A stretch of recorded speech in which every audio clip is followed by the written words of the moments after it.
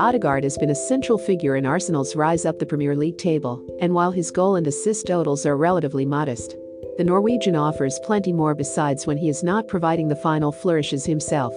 Odegaard can usually be found laying the groundwork for his teammates.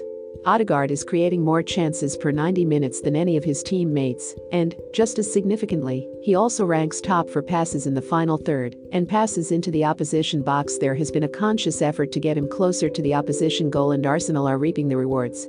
"I think he's more comfortable doing that now than he was when he joined," said Mikel Arteta.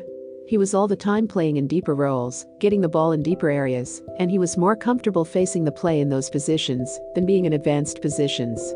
But that's something we've been working on with him because, in my opinion, that's where he can be the best for the team." While Arteta still wants to see Odegaard get into the box more often, and understandably so given he has scored goals from inside the box. But he's also a threat from distance, while set pieces are another part of his armory in terms of creativity. His deliveries have been invaluable in maximizing Arsenal's set-piece threat with the help of specialist coach Nicolas Jover. Bukayo Saka understanding Odegaard is widely viewed as a number 10, but it is in the right-hand channel, in the zone between the flank and the center of the pitch, that he has done most of his best work this season. His telepathic understanding with Bukayo Saka, who typically operates on the right-hand side of Arsenal's front three, has been instrumental in the side's recent winning run. The prospect of Odegaard and Saka's understanding becoming even stronger should be a tantalizing one for Arsenal supporters given the frequency with which they are already combining. Odegaard has found Saka more times than any other Arsenal player. While only Thomas Partey has directed more passes to Odegaard than Saka, Arsenal's attacking emphasis has shifted as a result. Their left flank was their main source of attacking threat, with Kieran Tierney's overlapping runs becoming a feature of their play and opponents finding ways to stop him as a result.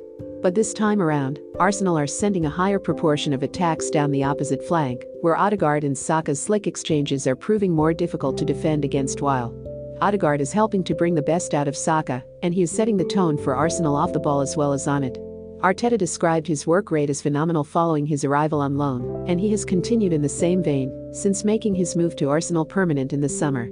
Odegaard presses aggressively but also intelligently, harrying defenders high up the pitch and timing his runs to shut off passing lanes and disrupt opposition attempts to play out from the back. He has won possession in the final third, which is comfortably the most of any Arsenal player, while tracking data shows he also covers an average 11.4 kilometers per 90 minutes, which is half a kilometer more than any other regular starter. Odegaard plays an important role in his own half as well as the opposition's, tracking back diligently and offering protection on Arsenal's right side. Perhaps most impressively, only Gabriel Magalhaes and Thomas Partey have made more tackles than Odegaard among Arsenal players. His off-the-ball energy was a major part of his appeal to Arteta, and it has helped Arsenal improve their pressing game markedly.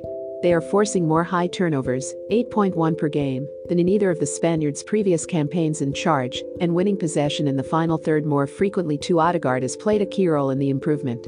He had only just turned 16 when he was thrust into the limelight with his move to Real Madrid in 2015, and subsequently had to prove himself during a series of unglamorous loan moves, having been unable to live up to expectations at the Bernabeu.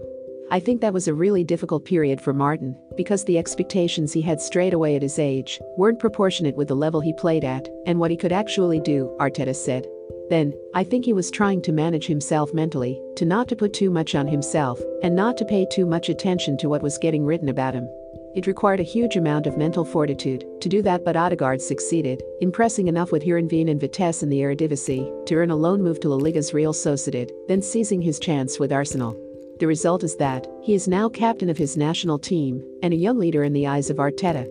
But those who have known him from the start have always seen those qualities in him. Odegaard's maturity is now more apparent than ever.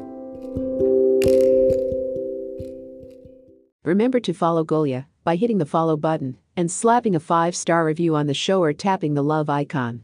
Let's get to 1 million followers and tune in daily for new episodes.